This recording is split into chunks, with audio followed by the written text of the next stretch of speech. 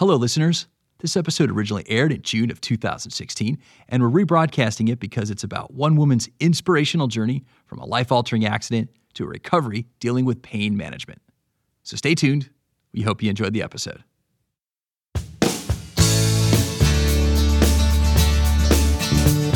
This is Workers' Comp Matters, hosted by attorney Alan S. Pierce, the only Legal Talk Network program that focuses entirely on the people and the law in workers' compensation cases. Nationally recognized trial attorney, expert, and author, Alan S. Pierce is a leader committed to making a difference when workers' comp matters.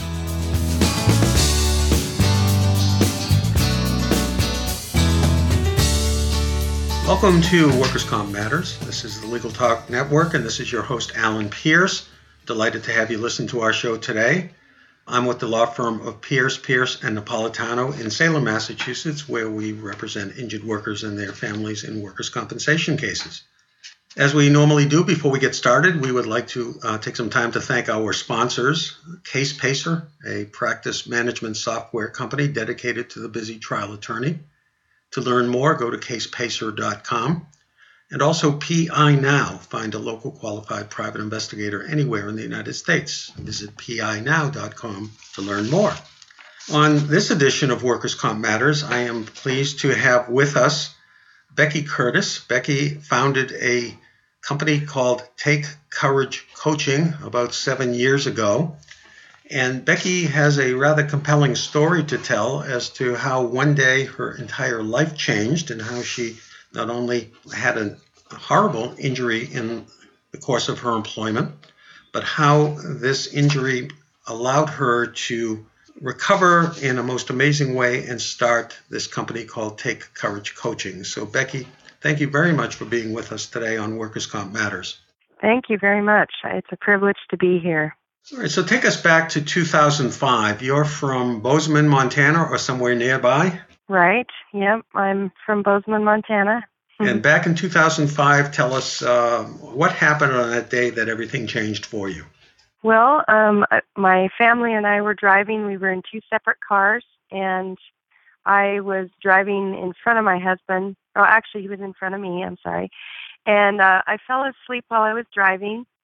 And when my wheel hit the gravel on the side of the road, I woke up and I overcorrected and rolled my Jeep Grand Cherokee about 100 yards from where I went off the road to where it ended. And when the car came to a stop, I knew that I had broken my neck.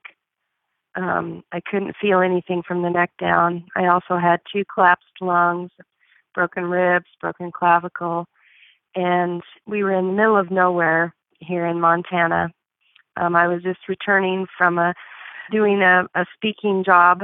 They were paying my mileage, and so this was a work-related injury.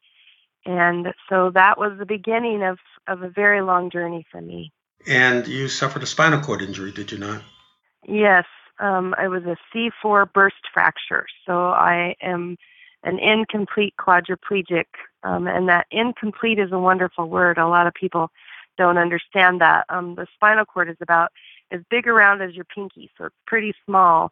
And the bones in my vertebrae, C4, had burst, and those shards of bones were squeezing and bruising and cutting on my spinal cord, but did not sever it. If it would have been severed, I wouldn't have any function from the neck down. Because it wasn't severed, I had a lot of possibility for recovery and have recovered quite well. And you and I met probably a month or two ago in Dallas, where you were attending a summit on workers' compensation and giving your perspective as an injured worker who had somehow navigated through the workers' comp system. And I was amazed when you introduced yourself. Clearly, you had a little bit of difficulty ambulating, but when you mentioned you were an incomplete quadriplegic and I saw the level of function that you had, it was eye-opening, and obviously it took a lot of work both between you and your medical team. Yeah, there was a lot of work. Nothing from the neck down worked, so I had to learn how to walk and function. Everything had to learn how to work again, and so it was quite an uphill battle. But like you said, I had really good care and I have nothing but positive things to say about the work comp system that I went through. But I know that's not always the case. It is not always the case. And, usually either when we talk with injured workers or we talk with people who have been through the workers' comp system or are currently going through it, we all sort of focus on the problems and the areas in which the system is lacking. Mm-hmm. I believe your employer was covered by Liberty Northwest, which is Liberty Mutual. Actually, by coincidence, it's a company that I started my career with back as a claims adjuster many years ago, and I was a lawyer for Liberty. And I remember even back then, Liberty Mutual focused quite extensively on putting a lot of money and putting a lot of research in spinal cord injuries and recovery. So it looks like all of their efforts kicked in on all cylinders for you. Tell us a little bit about what your recovery entailed. I know you had a syrinx or a cyst on the spinal cord that was inoperable. So what was your treatment? Did you have surgeries at all? Well, when it first happened, of course, I was taken to the emergency room to a trauma center where they took all those little broken shards of bone out and stabilized everything and fused me back together. I'm fused from C3 to C5. I also had surgery. I had a non-clavicle break, so I had a shoulder surgery. But those were the only surgeries that I had. 2 years after my injury, I developed burning nerve pain, central nerve pain from the neck down. And that just about took me out. I really thought that I would have this injury and I would just, I would recover. I would just keep getting better and better and better. And in some ways that was true, but in other ways, this pain just really, I was not expecting pain. And so that was a really challenging time, probably for my adjuster, my physicians, and for my family, because I wasn't expecting that. And it was all caused by a fluid-filled cyst in the middle of my spinal cord called a syrinx that causes burning nerve pain.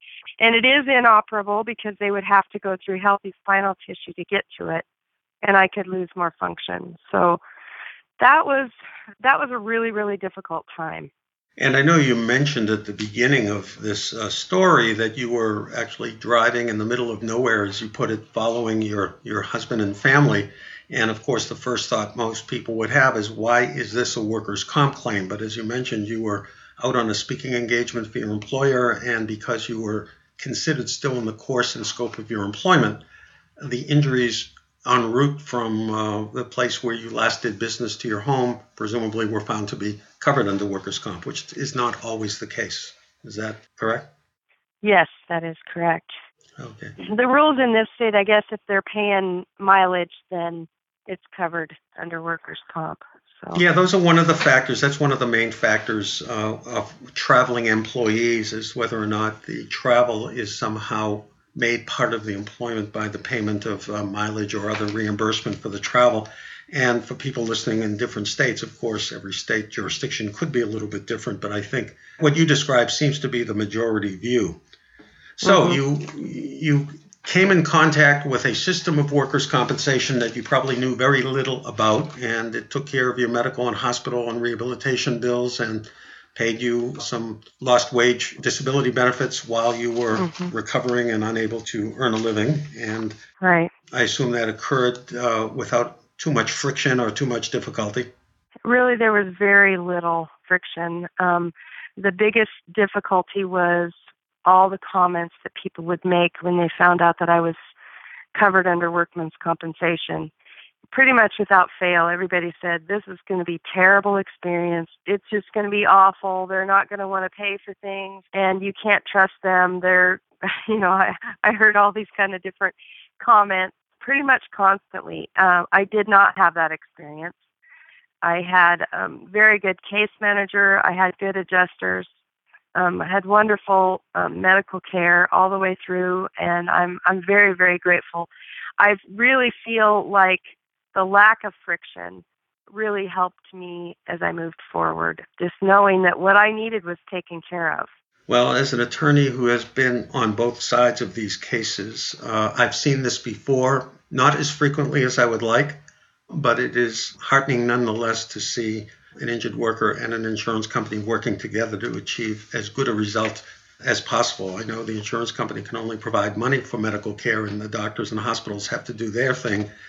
But I do know that a lot comes from the injured worker herself. And I am, without knowing you very well, I can tell from meeting you briefly and hearing from you that you played a big role in this, and your family must have as well, because this is not a journey you can walk alone. Oh, thank you. Yeah, but you were left with pain. And as a result of that, what did that teach you, and what has that enabled you to do career-wise since then? Yeah, the pain, we tried all kinds of different medications, and we were getting ready to have a pretty invasive procedure, spinal cord stimulator put in.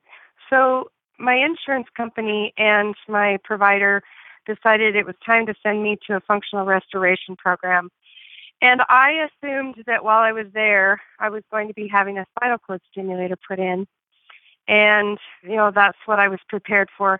I got there, and the doctor who was going to be doing that procedure said, "Would you mind going through our program instead? Or at least before we do this?"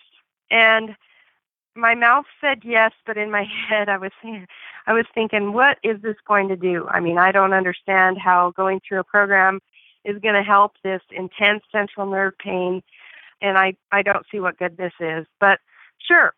So I went ahead with it, and while I was in that program, I learned that pain is an experience.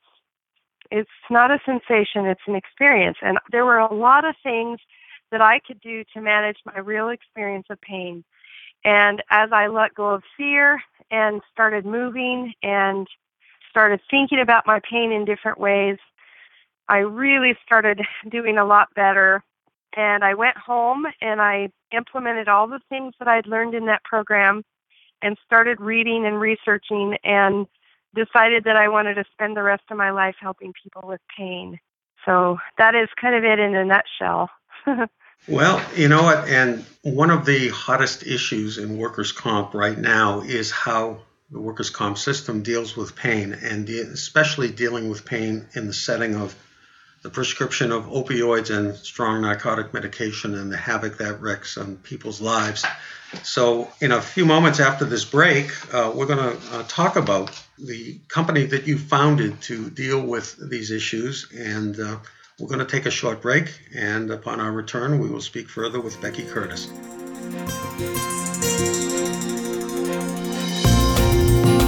CasePacer is the leading practice management software for today's workers' comp and plaintiff's attorney. Named one of the fastest growing companies in America by Inc. magazine, we've given attorneys and their staff the ability to work from anywhere on any device.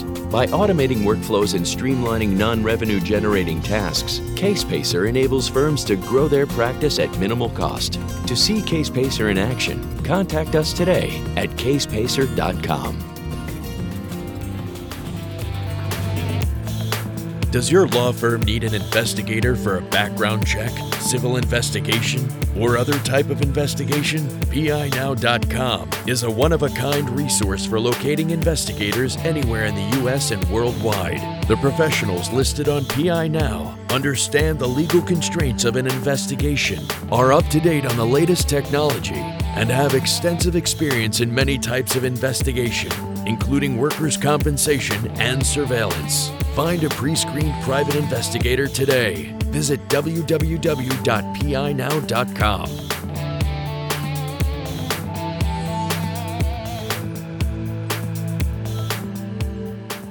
Welcome back to Workers' Comp Matters. We are speaking with Becky Curtis and her successful physical and emotional recovery from a devastating workers' compensation accident that occurred a number of years ago.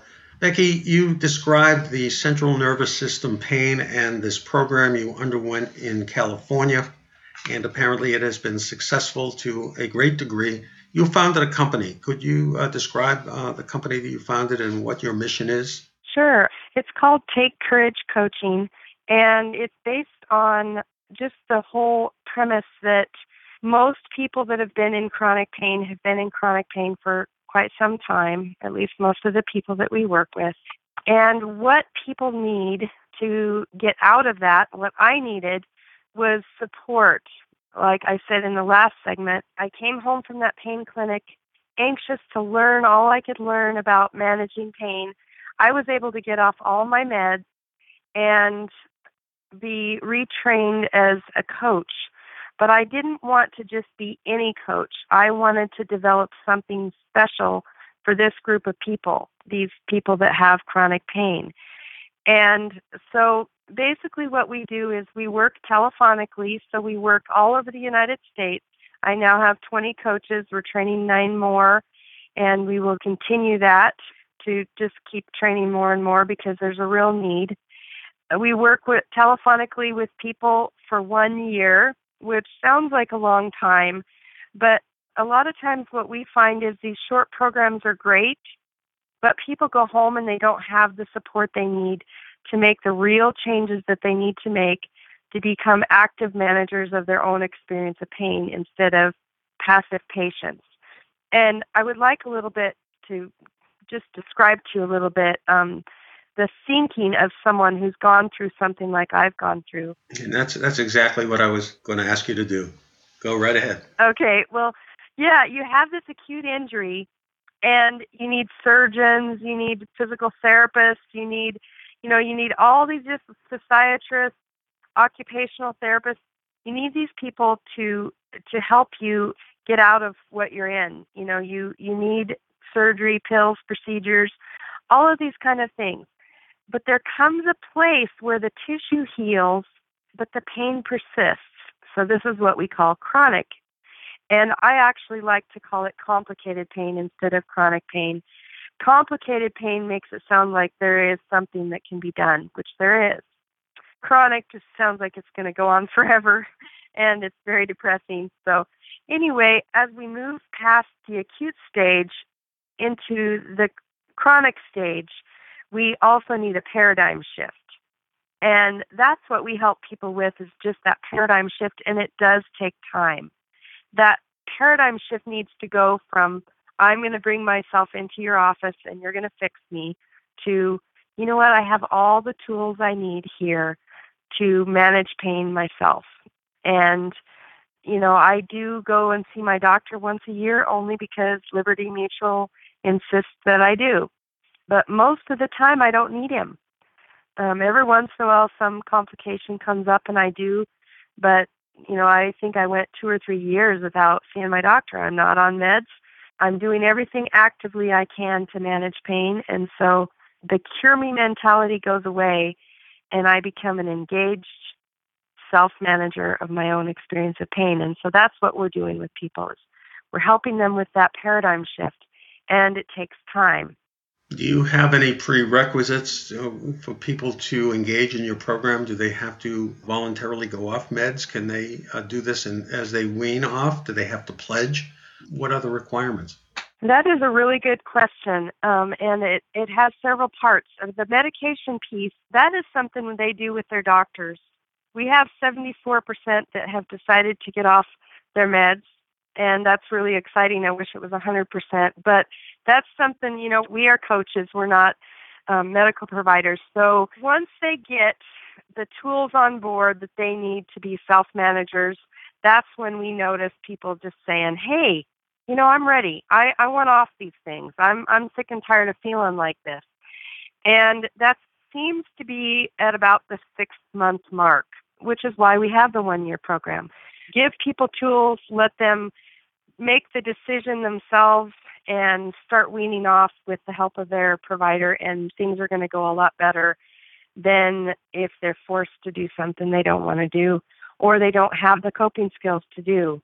Have you engaged the medical community, the medical schools in your approach, and could you tell us what type of feedback you're getting? I just spoke at UC Davis to the Pain Management Fellowship last Thursday, just a few days ago, and I had wonderful reviews. I mean, they were just really excited about what we're doing. I'm also a regular speaker at Pain Week in Las Vegas every September. It's a large provider conference, and I've been speaking there. I think this year will be my 6th year speaking. I always get really, just great feedback The only drawback for them is, who's going to pay for this? And at this point, workers' comp has that option to say, yeah, this is something that this person needs and we're going to pay for it. Group health hasn't done that yet. So, does any other governmental, Medicare, Medicaid, any other program? Yeah, Medicaid waiver in the state of Montana. The lady who's in charge of it here in Montana heard me speak and came up afterwards and said, we really need you, and gave me a provider number and a code to use. We also have 2 VA contracts, and those are in the state of Oklahoma, and we're working with a pain clinic there and doing a study, and we're having great results. And I just spoke for a consortium for the VA, and it was telephonic, so it was nationwide here, and that went over really well as well. And so I haven't had really any negative feedback on this. It's just people know that this is something that the chronic pain community needs, and so my hope is that someday it will be standard of care. But at this point, I'm still pulling that train uphill. Yeah. All right. Before we get your contact information, so people who might be interested in learning more or perhaps contacting you for their own situations, I want to reintroduce a feature to Workers' Comp Matters. I don't want to catch you off guard, but we have a feature called Case of the Day. And as you know from your involvement in some degree with Workers' Comp, that there are a whole variety of ways people find themselves injured and find themselves dealing with workers' comp. So I want to describe an interesting case to you and just get your opinion as to how you think it came out. And this case came out of the state of New York. It involved an assistant manager of a supermarket who had been suffering from post-traumatic stress disorder that was pre-existing but was not impacting his ability to do his job. And one night, he called a coworker at her home to discuss a work-related matter, and the phone was answered by the coworker's husband, who thought that this assistant manager and his wife must be having an affair. So he contracted unsuccessfully for a murder-for-hire individual, and he also was irate, and he contacted the supervisor of the assistant manager regarding this suspected affair, triggering an investigation and a decision by the assistant manager to seek transfer to another store. And during that whole period of time, his post-traumatic stress disorder, which was not really giving him any problems, really flared up and caused him not to be able to work. So he brought a workers' compensation claim. How do you think that claim came out? Do you think he should be entitled to workers' compensation under those circumstances? Oh, dear. Wow, that sounds like a really sad case. I guess it sounds to me like it was post-traumatic stress was pre-existing, but he was able to work. I guess I would say that it sounds like a really sad story, but I don't think it really sounds like a workers' comp case. Well, the insurance company for the supermarket didn't feel it was a workers' comp case. However, the case did go to the Workers' Compensation Board, where they affirmed a decision by the judge awarding benefits, and it was appealed to the appellate courts in New York. So it was one of those cases that an argument could be made either way, and the appellate court indicated that if there was any nexus, however slender, between the motivation for the assault and the employment, then a workers' compensation award was appropriate. And here, where the work-related phone call triggered the subsequent harassment, that was enough, according to the court, to bring this all within the workers' compensation system. But these are tricky cases, and they could go either way. Yeah. So, getting back to your company, Take Courage Coaching, how does somebody contact you? Well, TakeCourageCoaching.com is a website. And my email is just Becky at Take Courage Coaching. That's BECKY at Take Courage Coaching. And the phone number is 406-381-2726. Well, Becky, I want to thank you very much, not only for being a guest on Workers' Comp Matters, but sharing this extraordinary story with us and demonstrating your courage and your ability to take charge of your own life, because one of the problems here is that a lot of people who get caught in the system through no fault of their own feel victimized by the system and don't realize that if they take affirmative steps for themselves, they can make the outcomes a whole lot better. So thank you for being a guest, and thank you for all the good work you're doing. And for those of you listening, please tune in again to Workers' Comp Matters. This is Alan Pierce. Go out and make it a day that matters. Thanks for listening to Workers' Comp Matters today on the Legal Talk Network, hosted by attorney Alan S. Pierce, where we try to make a difference in workers' comp legal cases for people injured at work. Be sure to listen to other Workers' Comp Matters shows on the Legal Talk Network, your only choice for legal talk.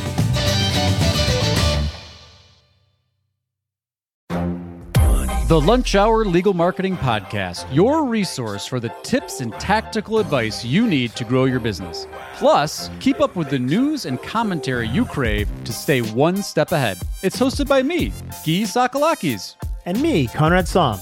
Every other week, we break down the issues holding back your marketing strategy and talk about the changes you need to be prepared for. Check out the Lunch Hour Legal Marketing Podcast wherever you get your podcasts or on YouTube.